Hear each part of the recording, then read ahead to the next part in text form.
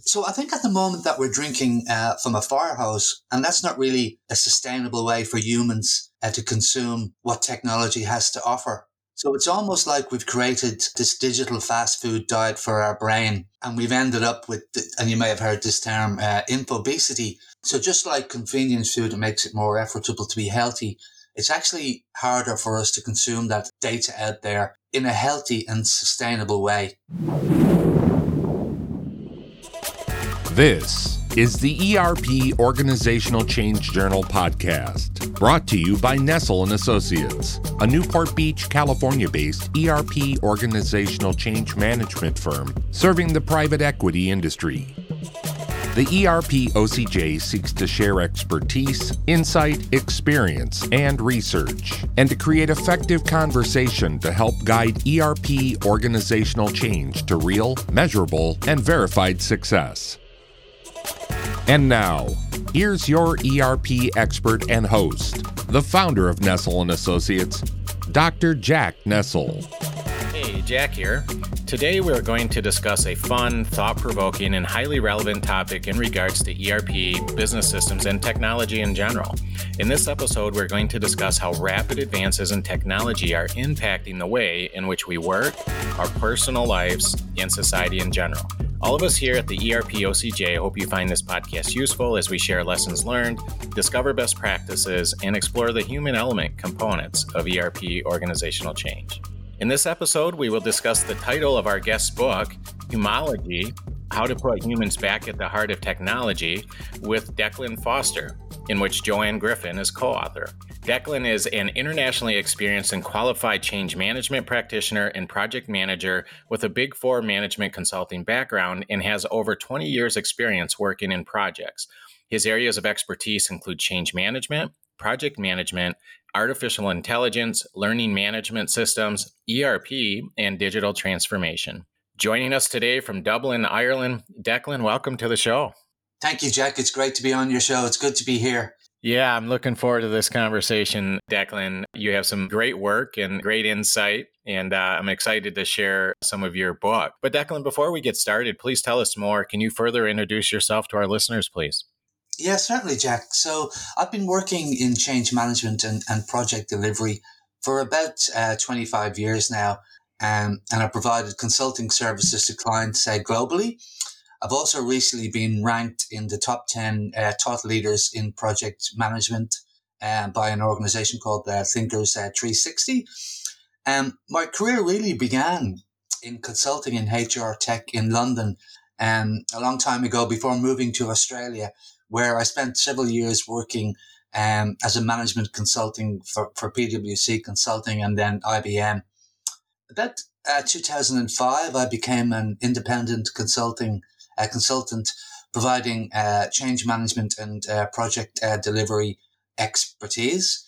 And throughout my career, I've always been keen to learn about different industries. And I've worked in different diverse organizations and industries, including banks, not-for-profits, public transport, and airlines. And I've recently returned to my hometown of Dublin from Australia, where now and again I'll admit to missing the Australian sunshine, particularly at the moment. It's a very cold day. Right. Here, it's a cold and foggy day here in Dublin. And in fact, we might get our first white Christmas in several years. Oh, wow. Yes, it's looking like that. I write articles for leading technology websites, and I'm a regular and active contributor on LinkedIn. I also strongly believe in lifelong learning, and I've recently studied behavioral economics and received an honours degree in artificial intelligence. And I'm the co-author of Humology, How to Put Humans Back at the Heart of Technology, along with my partner in crime, Joanne Griffin. Well, Declan, thank you for that. Great experience for sure. And I'm so excited to share out some of your wisdom with our listeners today. So let's get started. But my first question is, what is Humology and what inspired you to write your book, as you'd mentioned, titled Humology, How to Put Humans Back at the Heart of Technology? And by the way, for our listeners, we will include a link to Declan's book in our show notes. But what inspired the book and the name? Yeah, well, humology is the intersection of humanity and technology. So a few years back, while working in change management, I started to realize that it's not only in organizations where technology adoption and change fatigue were issues, but that technology was a problem at a society level as well. I think, we're all becoming increasingly aware of the dangers of persuasive and extractive technologies. You may have seen that Netflix documentary, The Social Dilemma. It was a fantastic documentary. Yeah. And then there's work being carried out actually by the folks behind that documentary, the Centre for Humane Technology. So there's a global movement going on to ensure that technology doesn't get too far ahead of us and that it serves all of humanity equally and fairly. So we're having discussions with my co-author initially around change management and digital adoption in general. And we both decided that we had a passion for this subject and we needed to put our ideas and our passion into a framework and into a book. We both authors, we both love technology. It offers incredible opportunities, but we can only avail of that opportunity if we have the capacity to keep up with technology. And at the moment, technology is outpacing us. Yeah. And Declan, in your book, you actually describe that quote, we need to talk about the future. Technology is advancing faster than we can keep up with. We are no longer living at the speed of humanity. Technology dictates the pace while we battle to keep up, end quote. Declan, what are some of the negative consequences, would you say, that we are seeing with technology outpacing the way humans live, think, and work? Yeah, well, I think we see it every day. So, Yeah. There's some research out there that showed that every day we consume about 74 gigabytes of information. Now, that's the equivalent of about 16 movies. So that's in the forms of emails, Netflix movies or videos, WhatsApp messages, YouTube and TikTok videos. And the research shows that that's about double the amount of information that we consumed only 10 years ago. So all of this additional mental load is taking up precious space in our brain and taking up time as well. So, where do we end up getting the time? There's still only 24 hours in the day, but yet we're expecting our brains to consume 10 times the amount of information. And it seems as well that although we have all this information available to us and we're consuming it, we're only processing and we're only capable of processing a fraction of that, and so that then presents a problem. Yeah. And you also mention, Declan, in your book that, quote, we are approaching a tipping point. In order to build better technologies tomorrow, we have to start with new principles today. And so if you could share some of those principles with our listeners, that would be great. But also in your book, Declan, you share how to build solutions that address real needs. So what do you mean by that exactly? And what would that look like? So maybe just kind of touch base on some of the principles, as well as what that would look like to build solutions that better address the real needs. Yeah, I think that was one of the fundamental things that we wanted to include in the book and that we found through our research. So one of my favorite quotes, and we included in the book, is from Tony Ulwich's book, Jobs to be Done, Theory to Practice, where he says, people don't want to buy a quarter-inch drill, they want a quarter-inch hole. Yes. So it's this idea of, and we want technologists, and I guess I'll explain that word technologist as well, because we refer to it a lot in the book. I think, in effect, we're all technologists today, because we're all impacted by technology. But I guess more specifically, the book is targeted at technologists who might be either developing products in a startup or in a larger organization, or someone who's actually introducing or implementing technology into an organization. So that might be a project manager for an ERP solution or a change manager who's helping to implement a new HRIS system. So we're all technologists. But too often, I think technologists are building tools that are like a hammer that's looking for a nail. And that's fine. But the consequence of that is that all these tools that we encounter every day and in the workplace that are not addressing a real need, they end up being just noise and they add to our attention drain. So they add to our problem. In fact, the first step in the Humology framework that we developed, or actually the second step, the first step is around purpose. knowing your purpose, the second step is to actually understand the problem. Our call to action is to get technologists to actually solve real problems and not just add to the noise. That's interesting. And by the way, I love that quote as well. People don't want to buy a quarter-inch drill; they want a quarter-inch hole. And I really thought that was pretty clever. And actually, we posted an article that I wrote called ERP, the quarter-inch drill bit. So we'll include that link on our show notes. But what a great point. Declan, you also discuss in your book how to minimize disruption and increase adoption, that you need to design products that work in harmony with human psychology. And clearly, the use of technology today, right? And you think about social media and the various applications are heavily relying on principles of human psychology and the whole concept of cost per click and that sort of thing. But what are your thoughts on that? I just like the statement that you made that we need to design products in a way that work in harmony with human psychology and not so much against us. Can you describe that some more? Yeah, of course. So we do advocate for technologists, to work in harmony with human psychology and not to take advantage of it. So one of the things that we really found interesting in our research, we looked to Miller's Law, which comes from George Miller, who was one of the first psychologists to study mental processes. Mm-hmm. So Miller's Law states that the number of objects we can hold in our short-term memory is 7 objects, plus or minus 2. And we can see evidence of this in our daily lives. I mean, that's Miller's Law is why our phone numbers have 7 digits and why our credit card numbers are broken up into chunks of 4 digits and why our PIN numbers are just, 4 digits. It's essentially because we only have a certain mental capacity. In fact, it's really our working memory acting as a gatekeeper, to the brain. And we like to say that it has a very selective door policy. Yeah. It only lets in a certain amount of information. Right. So when designing for humans, we really want to respect our natural cognitive capacities to optimize for all types of knowledge transfer. Yeah. So the quality of our learning experience can be increased when design takes into account the role and limitations of our working memory. So that's really important for technologists to be aware of. Yeah, absolutely. And it's about the natural human cognitive abilities. And it's also about the, I guess maybe principles of human psychology.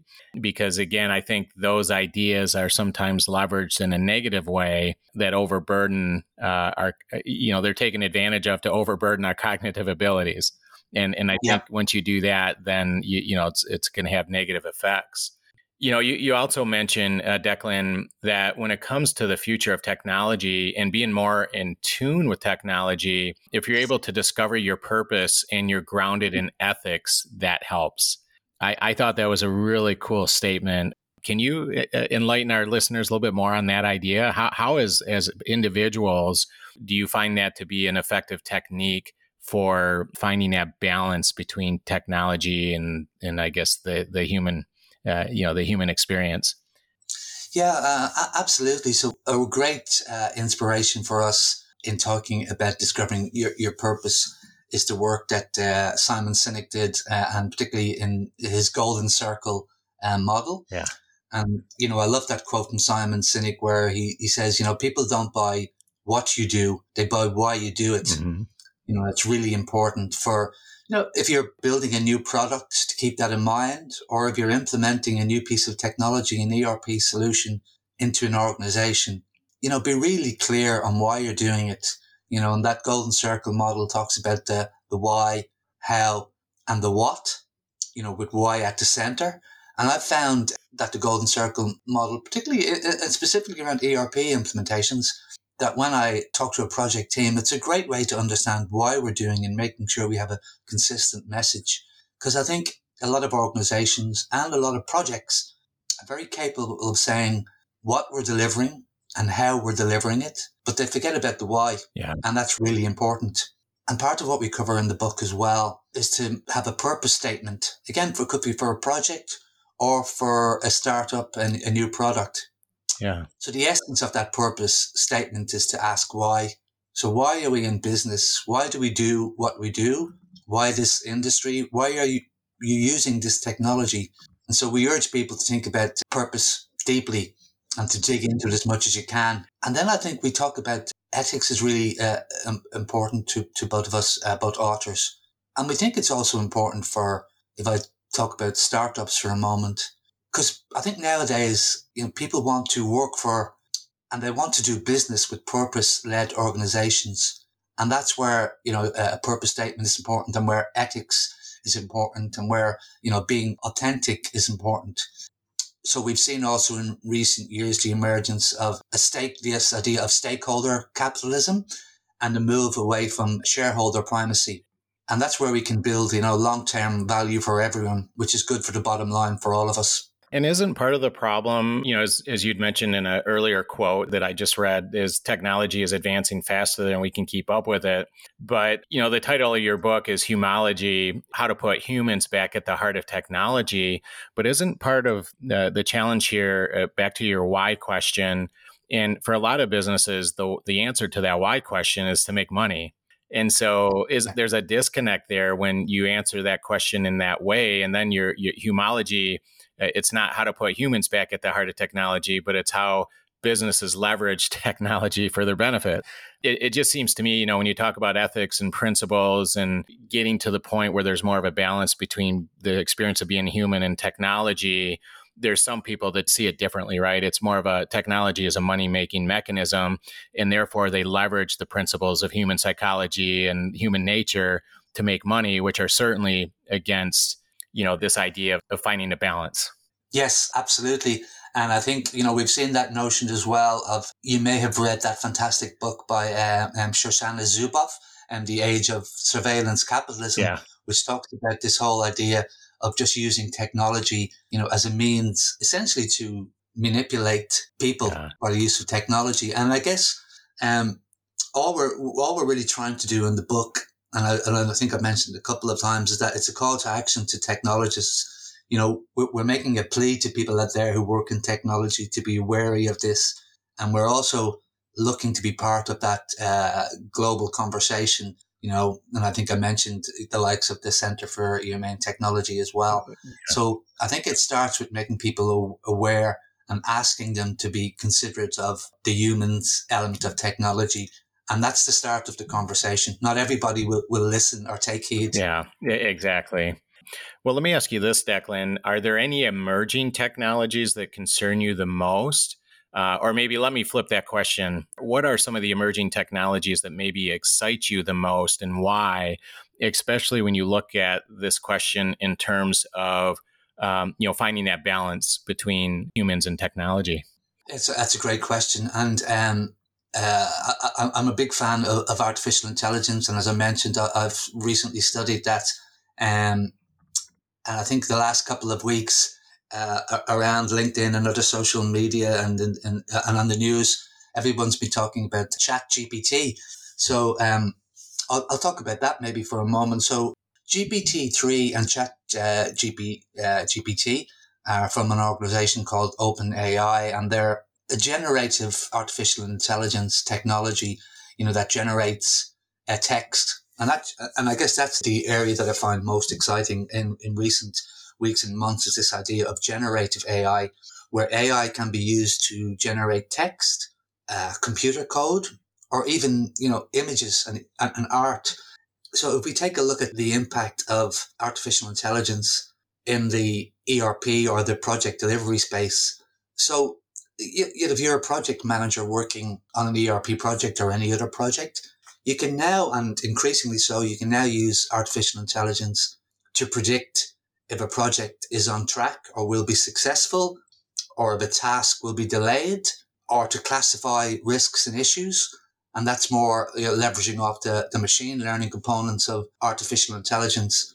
But if we look at the likes of GPT-3 and ChatGPT and their ability to generate text, we can see that, at the moment or very shortly, project managers can actually use these technology to generate reports.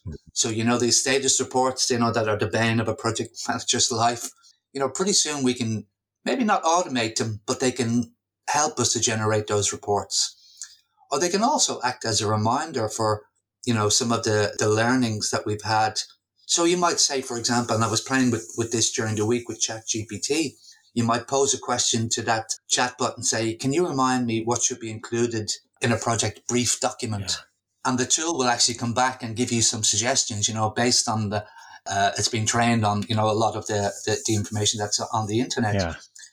So it won't do this for you, but it'll be a great reminder. You might say, I can't remember what's supposed to be in a business case. Maybe I'll ask the ChatGPT to give me some bullet points or headings, and then I can flesh out the detail. So I find that very exciting technology. Yeah, that is pretty exciting. And that would actually be a fun topic on its own for an episode. Probably, yes. There's a lot there. And by the way, Declan, you'd mentioned the Center for Humane Technology, and I'm a big fan of that organization and that website as well, and we'll include that in our show notes. I do recommend that our listeners check that out and support that site as well. Yes, Jack, and I think now that we're talking about it, they also have a fantastic, I think they call it their foundation course in humane technology, which is a fantastic free resource, for your reading. Yeah, absolutely. Lots of great resources for sure. Well, Declan, you talk about this idea of the capacity gap, and I'm going to quote you again, quote, data everywhere, but not a minute to think, end quote. And that seems so true. And as you already referred to earlier in our conversation, there's a lot of data out there, and there's really more data than our cognitive abilities can process. But can you tell me more? How do we get around that issue? How do we manage that as individuals? How do we make the most out of taking advantage of this data, but do it in a way that's of value? So I think at the moment that we're drinking from a fire hose, and that's not really a sustainable way for humans to consume what technology has to offer. So it's almost like we've created this digital fast food diet for our brain, and we've ended up with, and you may have heard this term, infobesity. So just like convenience food, it makes it more equitable to be healthy. It's actually harder for us to consume that data out there in a healthy and sustainable way. So the increase in speed filtering and switching, is crippling our flow state, and it contributes to our mental exhaustion. So, we can talk about some of the things that actually sap our mental energy. It's the information and noise. It's constant distractions and interruptions. It's too many choices, too many decisions, and it's learning and retooling. So we urge technologists to accept responsibility for their products and be mindful of the potential harms. So it could be, for example, an app that might remind us to take a break instead of presenting, the latest or a new video or post. And also, don't make tools that are hard to adopt. And I've certainly seen that a lot in my system implementation projects and ERP projects. Make your system easy to understand, easy to use, and easier for an organization to adopt. And I think that's ways to address that capacity gap. Yeah, I agree. I really like the idea that you mentioned that encourage technologists to accept responsibility, right? And I think to a certain degree, again, it comes down to ethics, right? Frankly.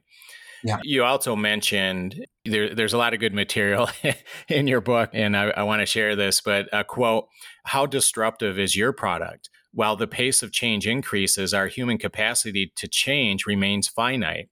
Individuals overwhelmed by change shut out new ideas, including new products. And the reason I bring that up, Declan, is you talk about this idea. I'd love for you to at least provide a little bit of background on for our listeners, but you talk about the Beckard-Harris change formula.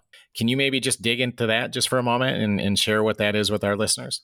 Oh, absolutely. And it's actually one of our favorite tools, and that's why we included it in the book. So the idea of this formula is that for any change to be successful, the dissatisfaction with the status quo, the desirability of the future state, and the practicality of the future state, must outweigh the cost of the change. So I've seen in my ERP implementations when I'm engaging with stakeholders, and I have used this tool as well as a kind of simple way of gauging how big this change is to the organization. So I've seen that first element can be quite low, which is the desirability of the future state.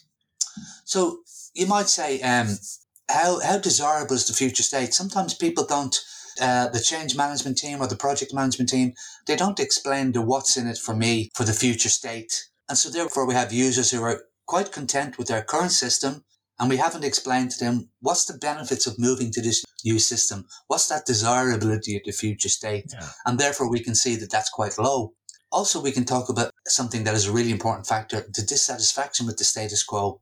So you're trying to introduce a workday system, for example, and the people are currently using SAP, and they're quite happy, thank you very much, with that current system. Yeah. So there's Right. no dissatisfaction, there's no incentive for them to move. Yeah. They have their reports that are coming out of that, to build maybe customized reports. They have processes that are intertwined with that legacy system. So your challenge then as either a technologist building a new tool or as a project manager or a change manager is looking at those elements and saying, well, what is the change like? And in fact, you can use it to evaluate the change, because sometimes we look at a change that you're trying to introduce and you might have to you end up being honest with your client or with this project sponsor and say, this is probably not the right time for this change, or this change may not work, because of one of those factors. It might be with the satisfaction with the status quo, the desirability of the future state, or even the practicality of the future state. So it might be another issue that's worthwhile considering, the practicality of the future state.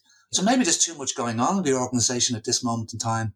Maybe that they're suffering from change fatigue or change saturation. There's simply too many projects going on at the moment, or have gone on the last 6 or 12 months. Now is not the right time to implement this particular solution. Yeah. Yeah. Or maybe you're talking with a sponsor and they end up telling you they don't really have the budget, but they're going to try and force it through anyway. And you know that that's not practical. Yeah. Yeah, exactly. You have to have a clear vision and alignment on what the end game is, right? What exactly is the end game and what's the ultimate value for your end users? At the end of the day, you could have the fanciest technology and software you can imagine, but if it doesn't bring ultimate value to the end users, they're going to be less receptive. They are, yes, and they're going to push back. Yeah, absolutely. Declan, you talk about this idea that I thought was very interesting in your book as well, the 5 eyes. And you'd mentioned that seeing humans through these 5 eyes provides rich insights for business and product design. Can you briefly share the idea and also what these 5 eyes are? Yeah, absolutely. So the 5 eyes is a concept that my co-author Joanne came up with, and it's a really nice way of thinking about how to be mindful of human fallibilities and how do we summarize that for technologists. So we expressed it under 5 eyes.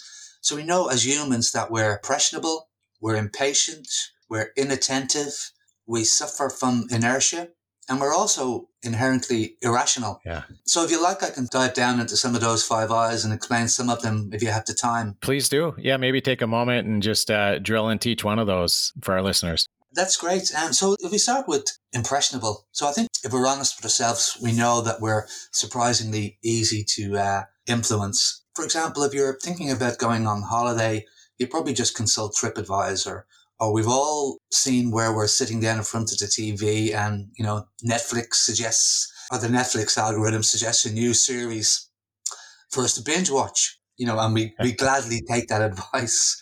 If we look at how impatient we are, we simply prefer instant gratification. We only have to think about, Amazon's one-click checkout experience and how easy that is to use. Yeah. Often technologies are designed to fire up that impulse system and to leverage off that, and in fact sometimes take advantage of that. The next eye is inattentive. So selling eyeballs to the highest bidder is now a successful business model. And we talked about Shoshana Zuboff's book, The Age of Surveillance Capitalism, earlier on. So we think that we can manage this by multitasking. But we found, and research shows, that when we multitask, we're not actually processing 2 things in parallel. We're actually switching rapidly between tasks.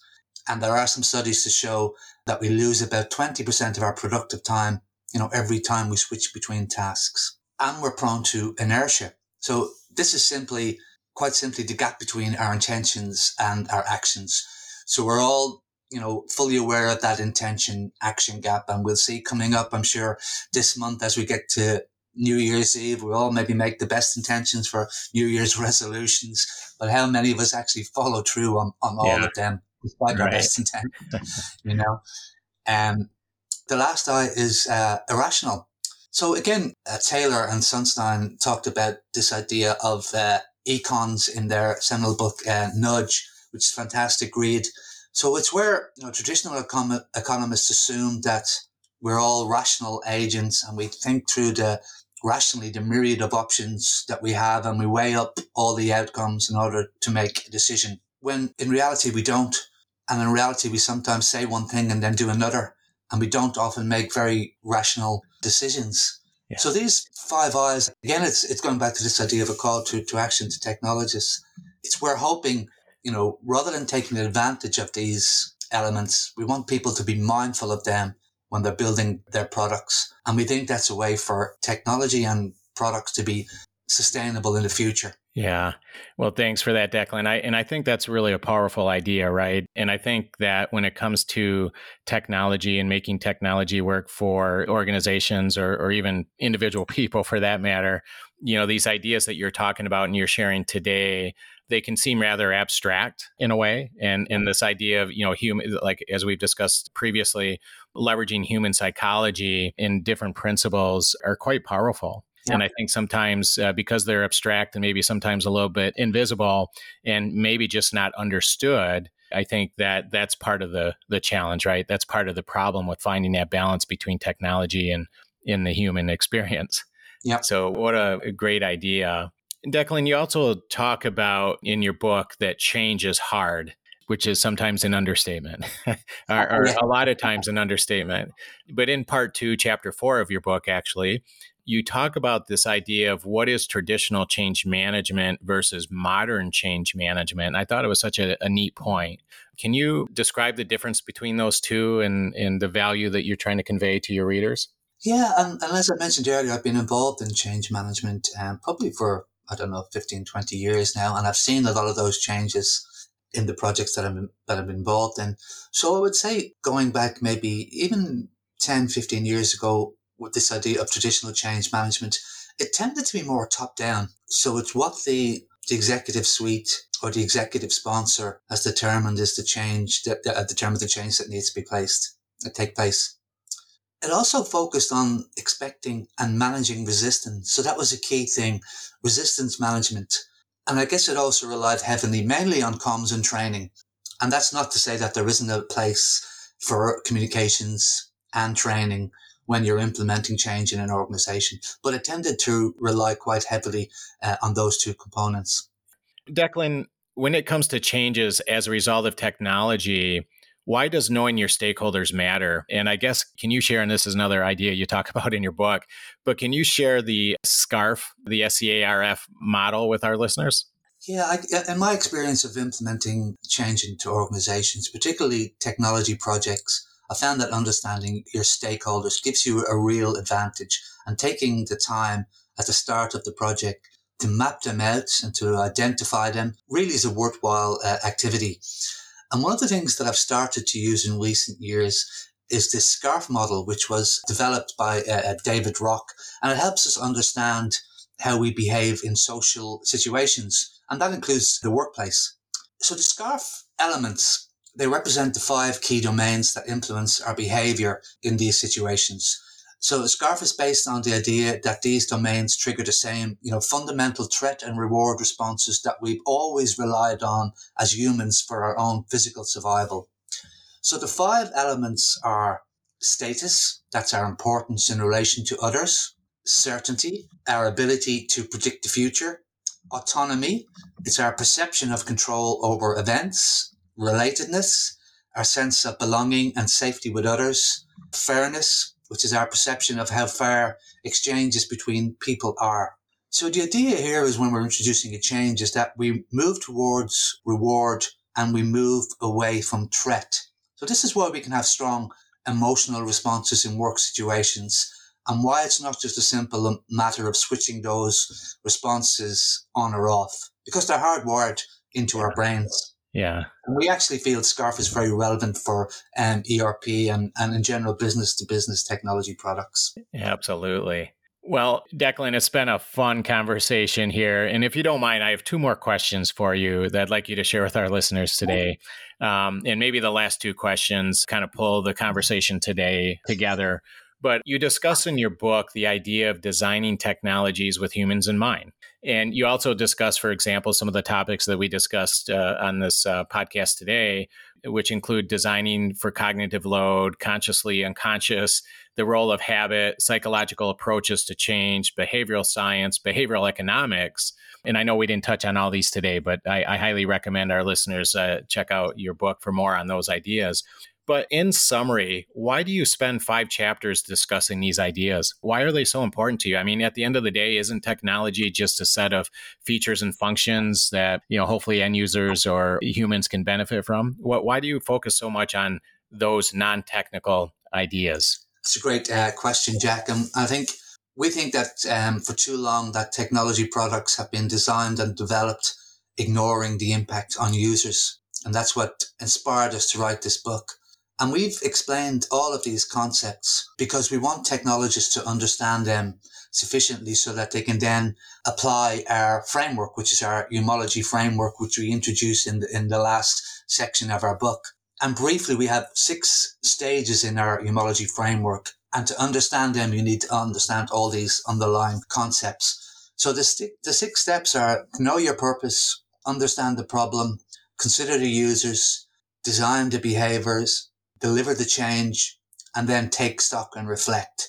So before we introduce that framework to our readers, we wanted them to understand the underlying principles, and that's why we've done that. Really well done, too. Really well done. Such an important idea. All right, Declan, other than having our listeners buy and read your book, if you're going to give advice to organizations preparing for an ERP implementation, what gold nugget would you like to leave with our listeners? How can you take your experience and skill set and expertise and bundle that into a little nugget of advice for our listeners? What would you say?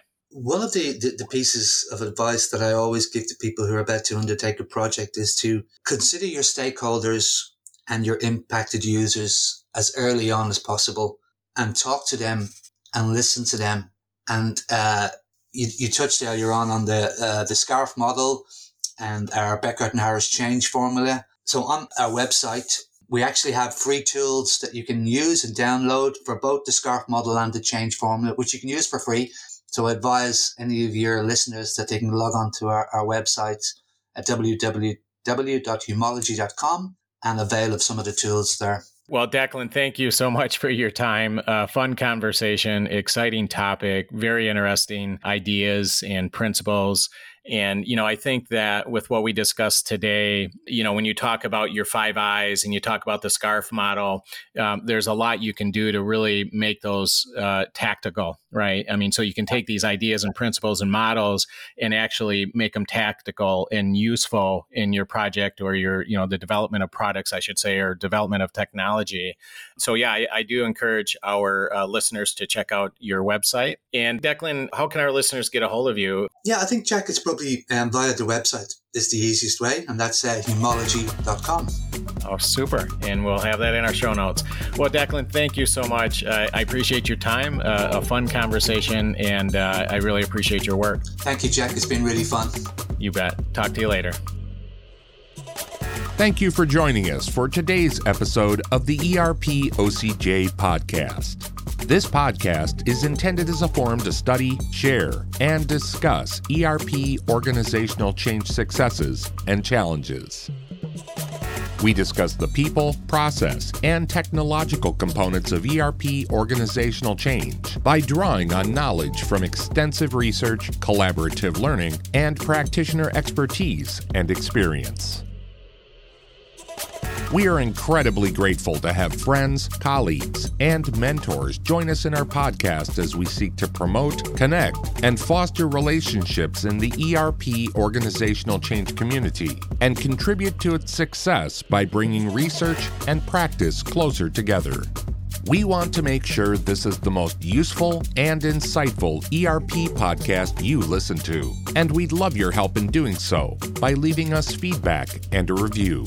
A great place to do so is at Apple Podcasts. Just click on the Listen in Apple Podcasts link, then click Ratings and Reviews, and let us know your thoughts. You can get more info about the show, including show notes and episode highlights for this and all of our episodes, by visiting nestleandassociates.com and clicking the podcast option. Please join us again next week as we discuss the latest ERP organizational change research, practice, and stories. And don't forget to follow us on social media. #TheERPOCJ. Thanks again for listening. Have a fantastic week.